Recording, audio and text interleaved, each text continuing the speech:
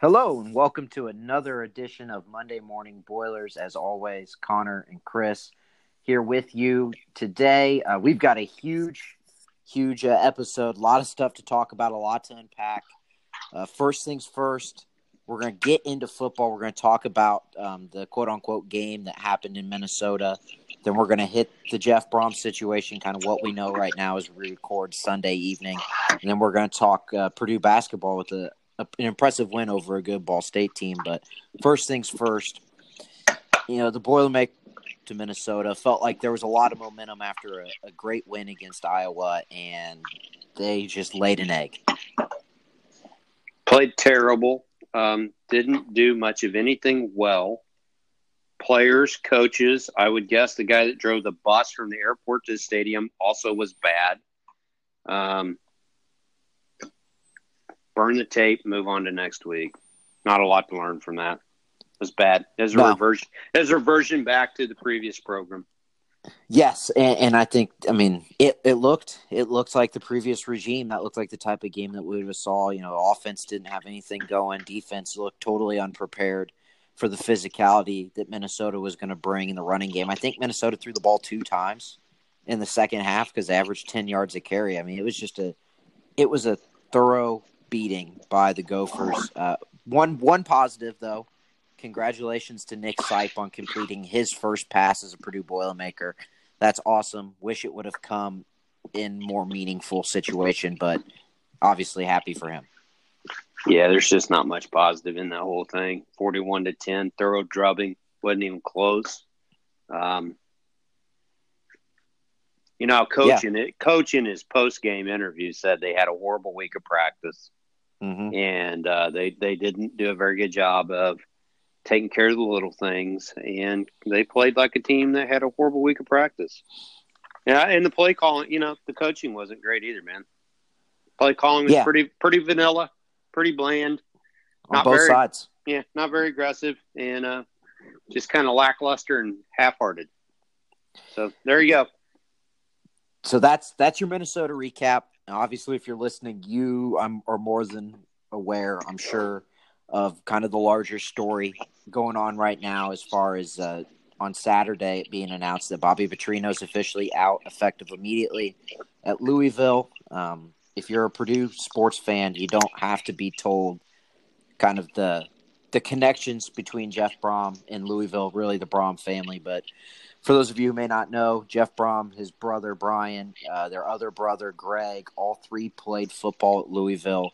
Their father was a longtime coach and is still a prominent figure at Trinity High School, which is a prep school out of Louisville, which is where Rondell Moore went to school. There's a lot of connections for Jeff Brom in Louisville. I think a lot of people, especially on the national media and on the national stage, believe that Brom will bolt and will go to Louisville as of right now at 8:58 on a Sunday night. We don't really have anything concrete. We do know that Dan Dockage had tweeted out that he's going to be doing some stuff at 10 o'clock tonight. As far as he says he has an update on Jeff Brom. I'm sure people are familiar with Dan Dockage's work. Sometimes he's on the money, sometimes he's not. But we're going to stay tuned to what he says, and depending on what we hear from him, there may be an extra segment thrown on the back end of tonight's episode, just kind of our 2 cents about what we hear from him. But really, other than that, right now it's about kind of Purdue just trying to figure things out moving forward here for the next couple games before we get to the off season. Well, the big story of the weekend out of the football program is not the lackluster effort at Minnesota. It's the story you just talked about. And that's nothing new. Everyone's known that Bobby Petrino's days at Louisville were pretty limited. It was just a matter of time before the record got him or his own antics, which there's a long history of his behavior at different places doing him in. And that Coach Brom's the number one, target for their administration, their fan base, etc. I think it'll be really interesting to see how this thing plays out. As coaches, one of the things you always talk about with your team is how do you deal with distractions Mm-hmm. And how do you keep the main thing the main thing? And, this is a distraction. It's a distraction in a point in the season with 2 games left. Bowl eligibility definitely at play. How does this staff deal with the distraction of this thing? Because it's real. It's out there. It's a part of the conversation. Has been for 2 years. You could really easily shut it down just by saying not interested. Yeah. I don't anticipate that'll happen. Look, No. In coach's defense, the appeal back home is understandably strong. And it's a decision that doesn't just affect him. Bear in mind, he's got 2 brothers, right, on the staff. Yes. And their families. And so this is a decision that affects a lot of people besides just him. Certainly can understand why it would be of interest. Can tell you from firsthand experience, it's hard to go home. Because oftentimes home isn't today what you remember it being. Mm-hmm. And so going home is not always easy, and sometimes going home isn't the right choice. Yeah. My gut tells me 2 things.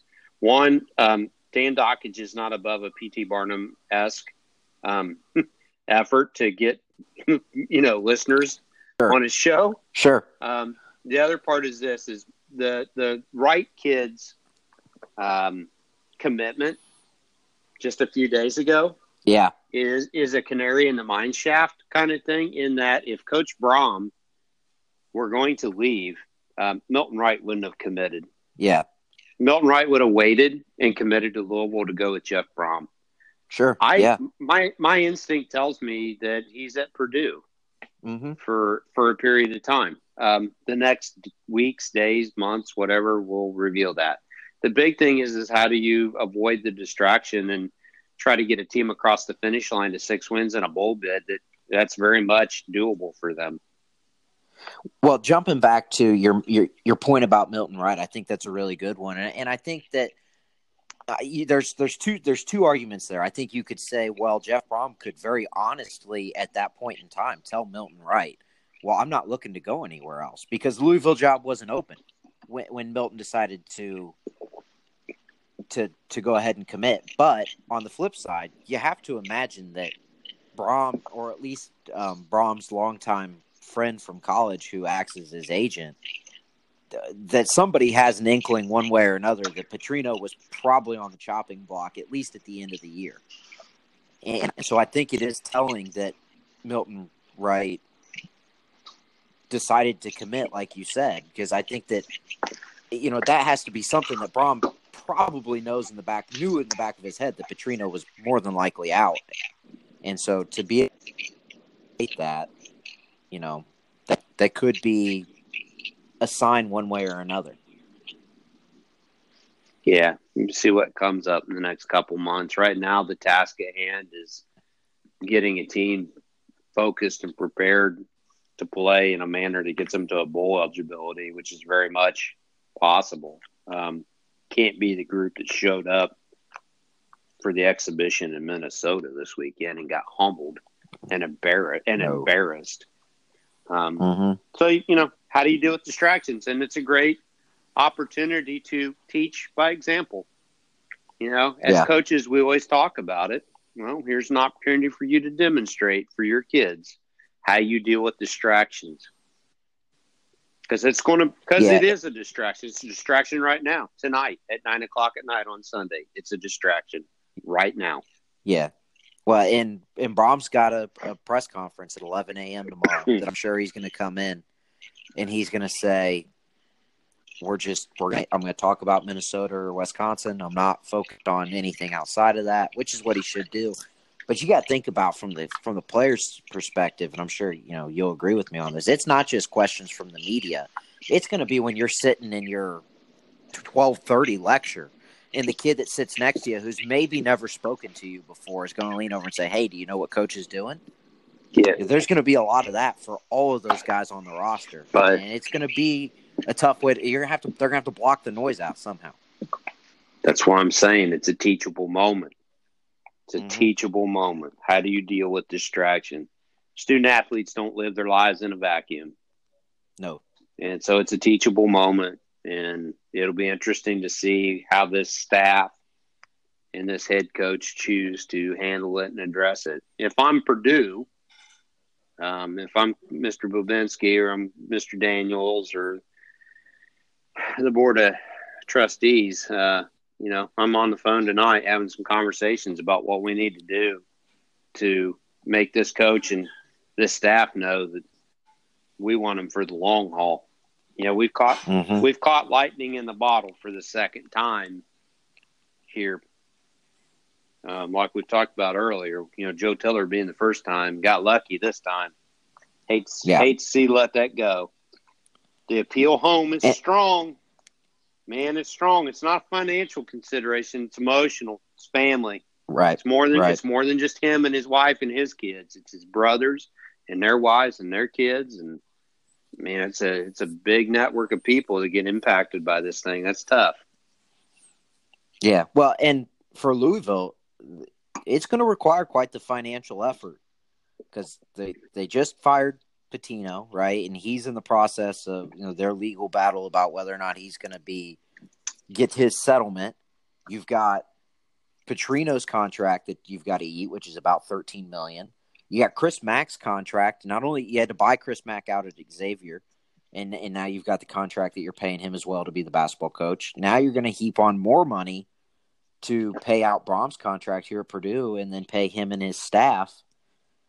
That's going to be quite the financial effort for a program that no longer has its most prevalent booster after some kind of off, out of sports issues that were well documented about the John Schnatter, Papa John's guy. Yeah, but money's not an issue, man. There's money there. Right. There's other alumni. Papa John's one of many, and if they got to come up with the money, they can come up with the money. That if this deal doesn't get done, it won't be because somebody couldn't raise the last 50 cents. Yeah. Right. I mean, that ain't going to happen, man. We're talking about major business here.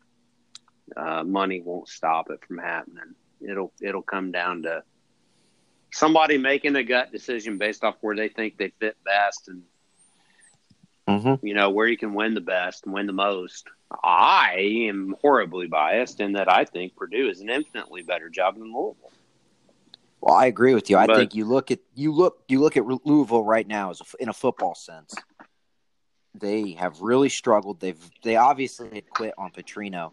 I know that there was a report early this week that as many as 20 guys on the roster have requested the paperwork for transfer.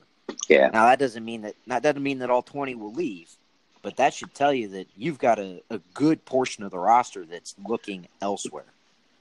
Well, what's their record right now? I believe they're 2-8, yeah, 2-7, something like that. If you're the next coach in, you might want a good portion of that roster looking elsewhere at 2-8.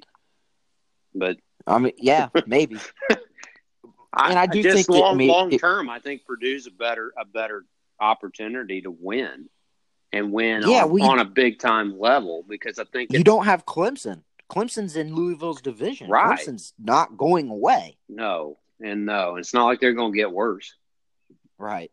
No, I think Purdue's a better job, but the consideration in this thing is, the family and its emotion. And it's not just a financial or even a coaching decision. It's a family decision. It's an emotional decision.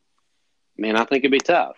And like I said, I've lived this a little bit on the coaching side, but, what I do in my day job, going back home's not always easy. And what you find out is home isn't always the way you remembered it was. And you might not like it. Right? Right. So sometimes you be grateful for the opportunities you have and not long for the ones that you think might be better. And we'll see. We'll see what happens. Who knows? I don't know. Yeah. It's a distraction. And if you don't handle it right, it's going to hurt your season. Yeah. And they've got a big game coming up, last home game of the year with Wisconsin, a 3:30 start. Wisconsin has not looked good. Actually, I just saw the early line before we jumped on. I think Purdue's a 3-point favorite, which seems unfathomable given what happened last week. But Yeah, it's I just think that's all Vegas is saying. It's an even game, and they get the home field advantage. That's all it is. Sure. But just to think about, even you would think back 3 years ago where Wisconsin was at, where Purdue was at, that Purdue has so quickly gotten to a similar level as Wisconsin. And I think Wisconsin's got a lot of troubles right now. And I think a lot of them start under center. You are a bigger fan of Alex Hornibrook than I am, but I have a sneaky suspicion that is because I have watched how Alex Hornibrook play more football than you have. But I could be wrong there. I think that he's a guy that if Purdue can stop the run, that was a really, really nice way of saying that you think I'm uninformed. I just think that if you watch Hornibrook play against teams that take away the run, he really, really struggles to make some of the throws that you need to be a decent quarterback.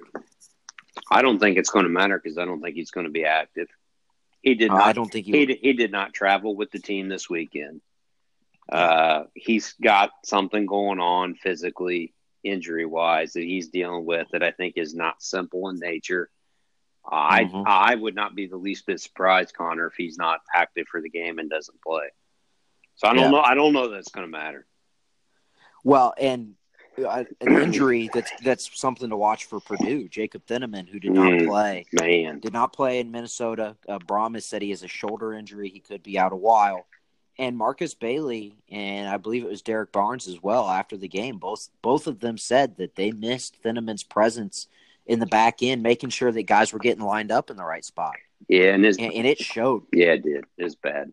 His brother's nowhere near as good, and then we put Corey Trice in, try and do something, and he gets burnt for about 30 yards over the top on his very first play from scrimmage.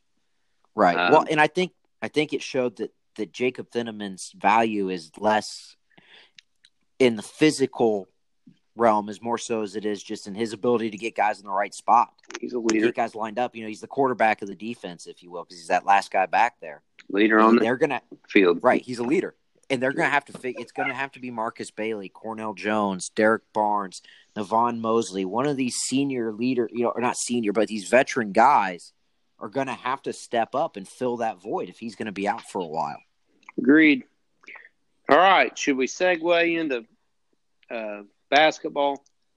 Yes. Let's, football was not the only thing going on. Here's Cliff Notes version on football. Played like garbage, got our butt handed to us. Yep. On the road. Don't know what the deal is with the coach. Going to be a distraction, dominate the media and all the fan talk for next month. Yep. Okay, there you go. Moving on. All right. Now we're on to Purdue basketball, a game that you and I had both discussed as potential kind of trap game for Purdue going against Ball State. Jumping back to the Fairfield opener, because we've not recorded since then. They did what they should against Fairfield. They shot the ball unbelievably well, and they blew them out. But Ball State was an impressive game, and I think you and I both walked away from that feeling a lot better about Purdue than we maybe even thought we would be at this point early in the season. Yeah, I shot the ball incredibly well against Fairfield, and shooting hides a lot of other ills. Right. Nogel did not play great against Fairfield, and then comes back and is, quite frankly, the player of the game against Ball State. Yeah. Ball State's got a great club, man. That's a good team. Yes. That's a good team. They stay healthy. They got a chance in the MAC. You got to get by Buffalo, who's a quality team, man. But I'm telling you, the Cardinals are in the mix.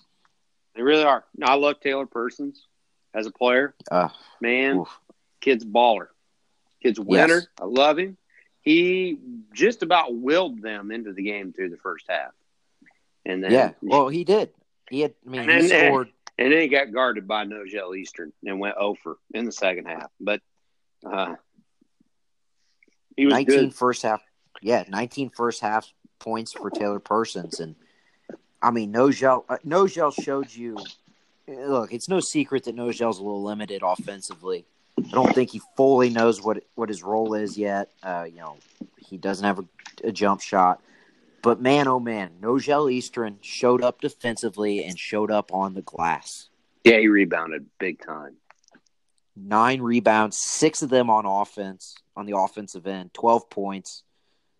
He was, I mean, like you said, he was player of the game for them because he locked up persons. And I thought that Purdue defended as well as I've seen them defend in 3 years.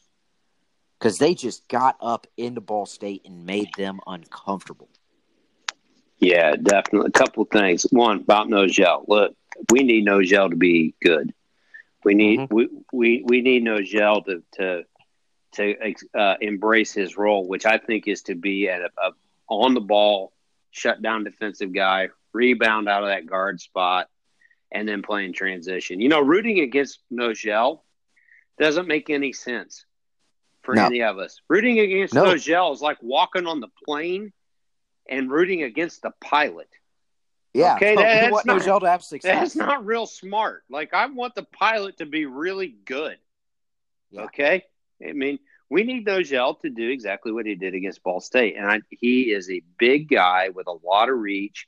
He is deceptively quick, as Taylor Persons can now attest to, and he can shut you down. And I think that's his role. He's not. No, is he a great scorer of the ball? No, he's not. But I tell you what, man. Rebound, put back, playing transition, he was pretty darn good. And there's a role for that. Now, defensively, they were really good. They went to that smaller lineup, and, man, they can get out after people. I love how they're switching. They're basically switching 1 through 4. You know, like Harms doesn't switch. But everybody else is switching, man. Yeah. Switching everything. And you can just put pressure on a team and get them playing fast.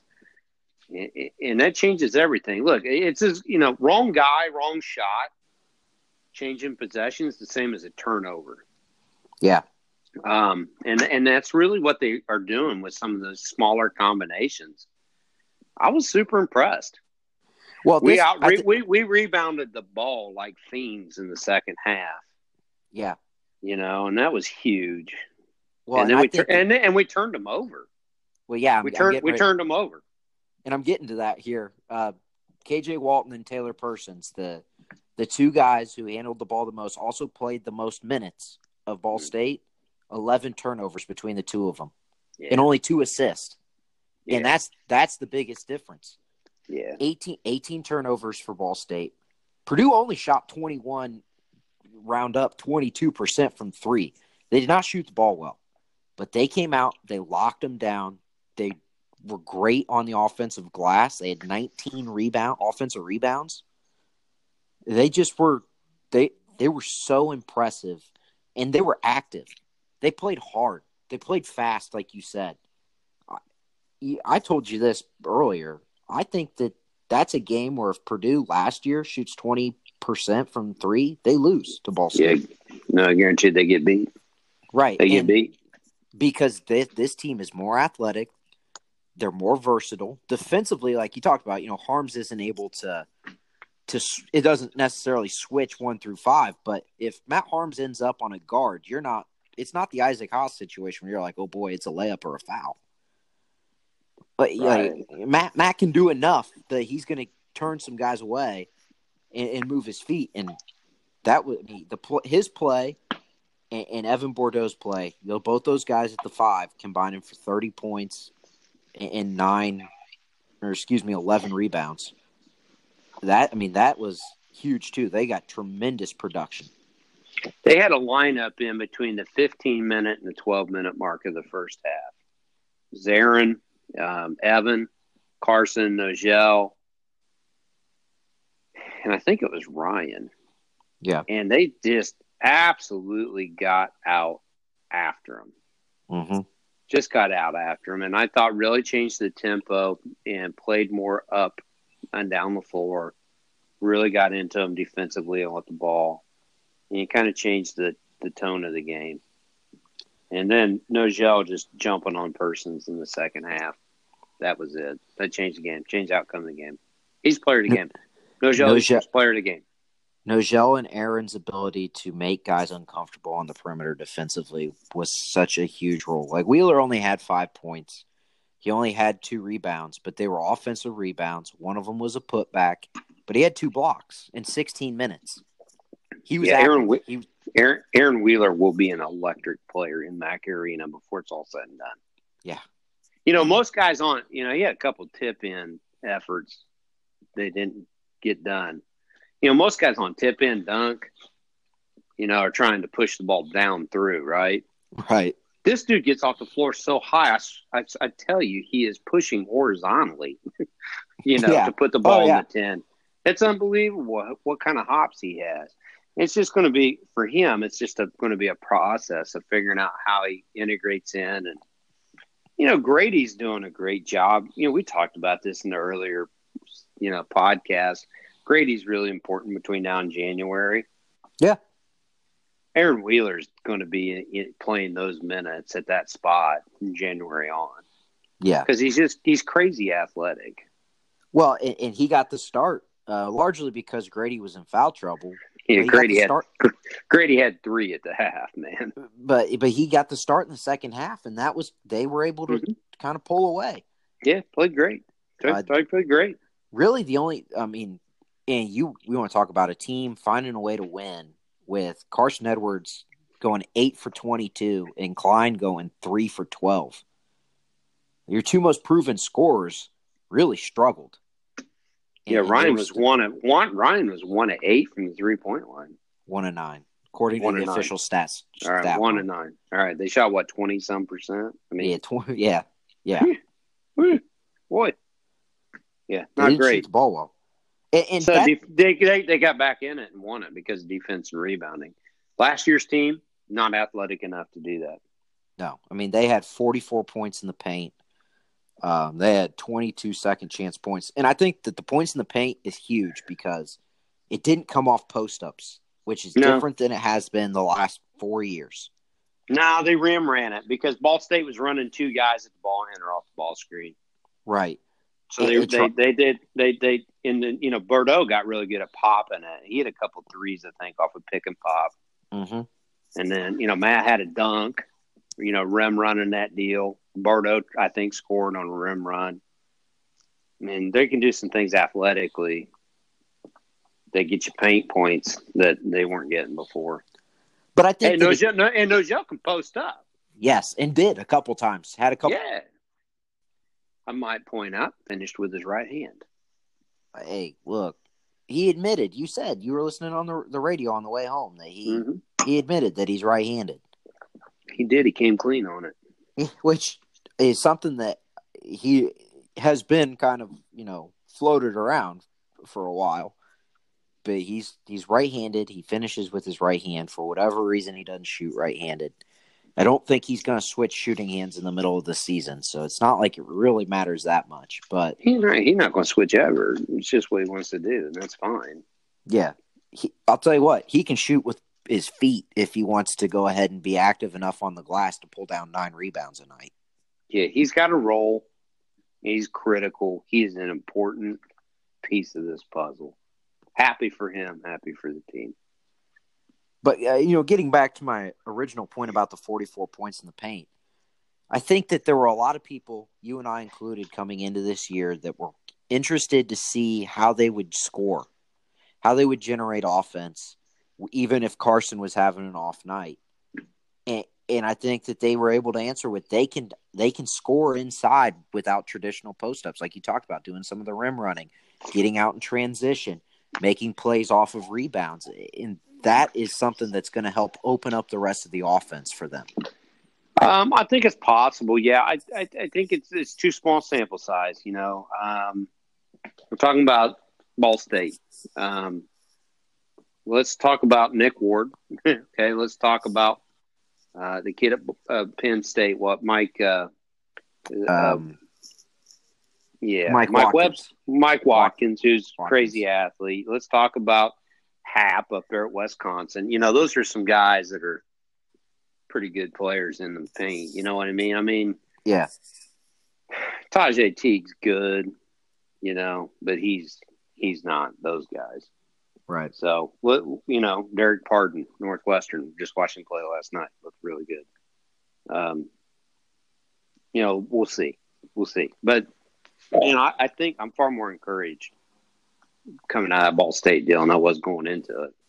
And I think that if they're able to continue to play at that pace, they're going to bother a lot of teams in the Big Ten. They need to play in transition, play up tempo. They're good at it. Because they're good at it. I promise you, Wisconsin does not want to play in a track meet. No, they want it to be in the 50s. Exactly. Northwestern's not looking to run up and down the floor. Not this year, no. And there are going to be, really only a couple teams that are going to feel comfortable doing that. Illinois is one of them. Illinois is one of them. Michigan State likes to get up and going, but Nick Ward's one of the few known pieces on their team this year. They don't have the same experience like they have had in years past. I think Purdue can defensively bother a lot of people.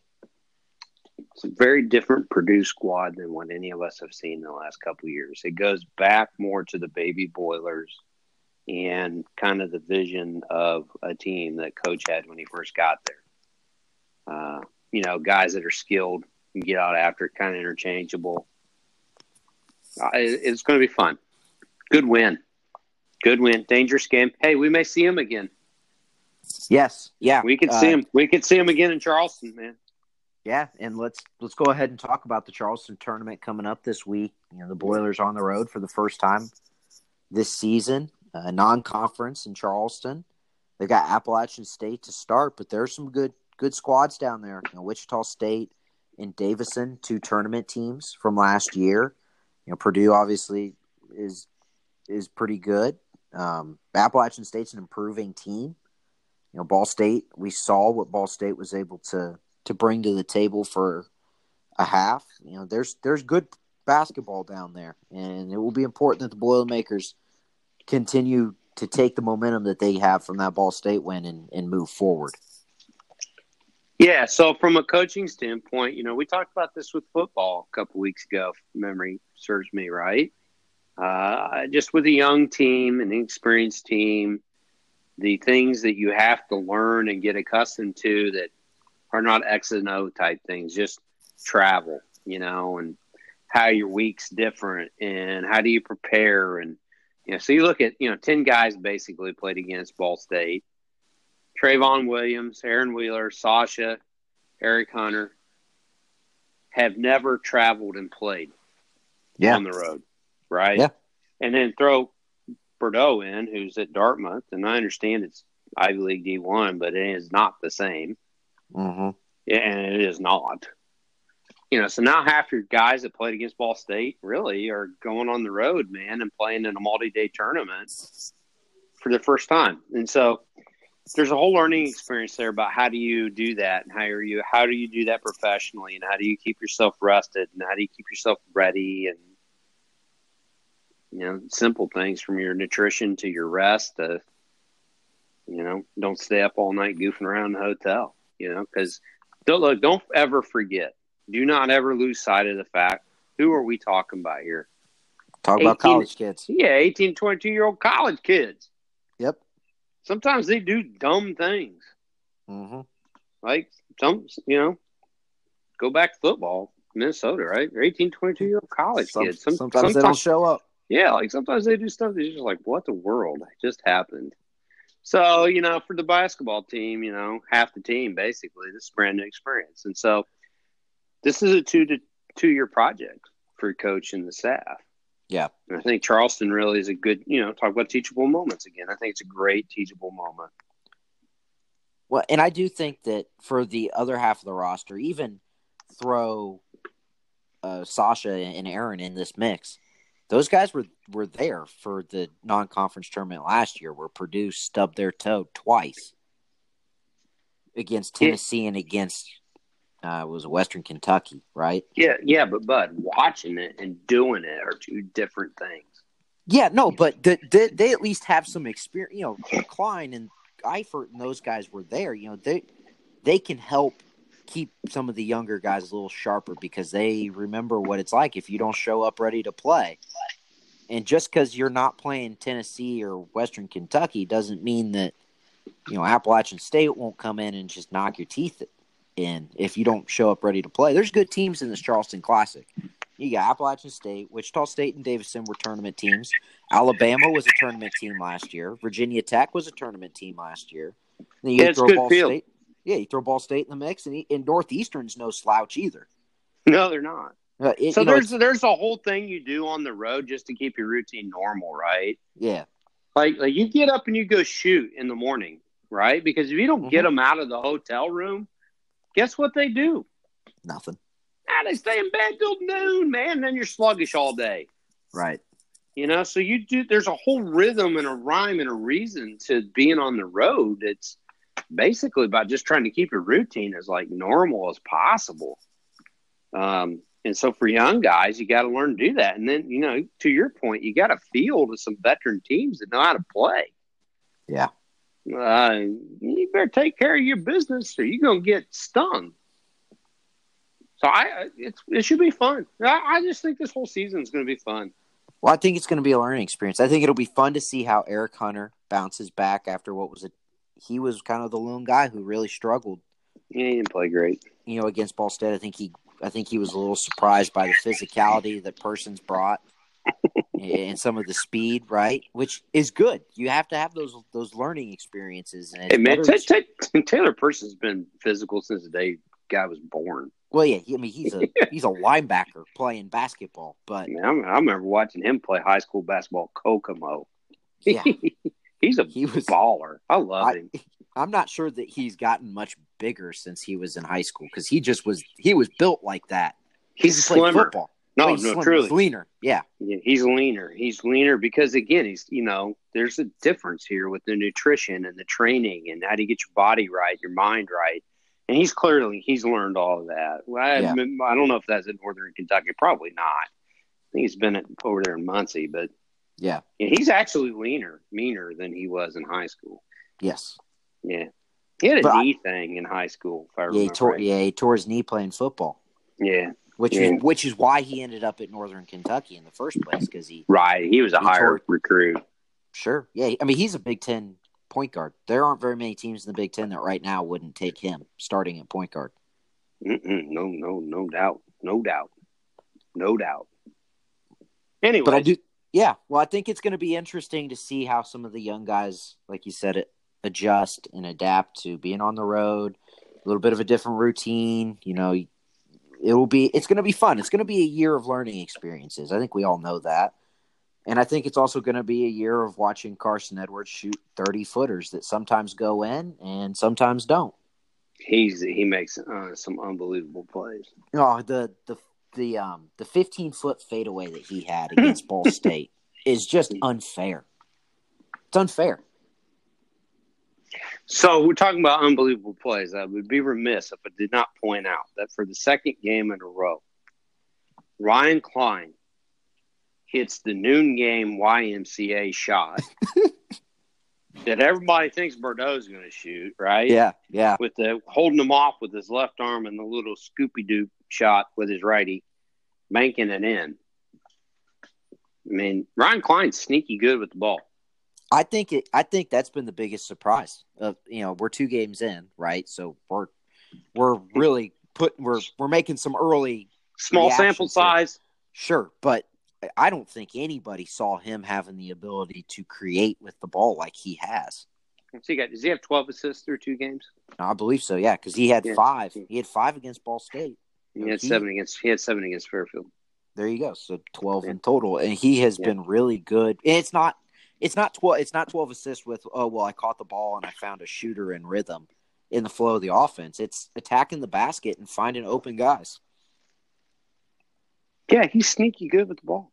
He can shoot it like none other. You can't tell that from the other night, but he's good with the ball. He sees the floor. He understands the game. I will say this about Klein, and this talks about the growth. Years past, if he shoots 1 for 9, he's a non-factor. And to his credit, he found other ways to get involved in the game and stay engaged. Yeah. He's a big part of the puzzle. There's the 4 guys that are critical. Carson, no brainer. Mm-hmm. Yep. Other news today is the sun rises in the east and sets in the west, right? I mean, Carson's critical. Nojel's critical. Matt Harm's critical. Gus Day foul trouble, not do stupid stuff. Yep. And then Ryan Klein's the other factor, man. Yeah. He really is. Ryan Klein he's the number 2 guy offensively on the team. And he's a lot better. He's more than just a 3-point shooter. He's more versatile than that. He's more multiple than that. You're going to see that as the season progresses. And it will certainly be interesting to watch how not only the veteran guys but the young guys gel moving forward. Well, that's going to do it for tonight's episode. Thank you for listening. As always, be sure to comment, rate, and subscribe. Tell your friends, tell your fellow Boilermakers to give us a listen. We're looking next week to open up a little bit of a segment for some questions. We're going to start with Twitter. We're trying to work on some other stuff to help kind of just engage our fans. If it weren't for all of our listeners out there, a little bit of a small base right now, but we're building, it would just be you and I screaming at each other through telephone lines. If you're not listening to this, I don't know what you're listening to, but you better get a clue and start tuning in because it's good stuff. Well, as always, boiler up and hammer down.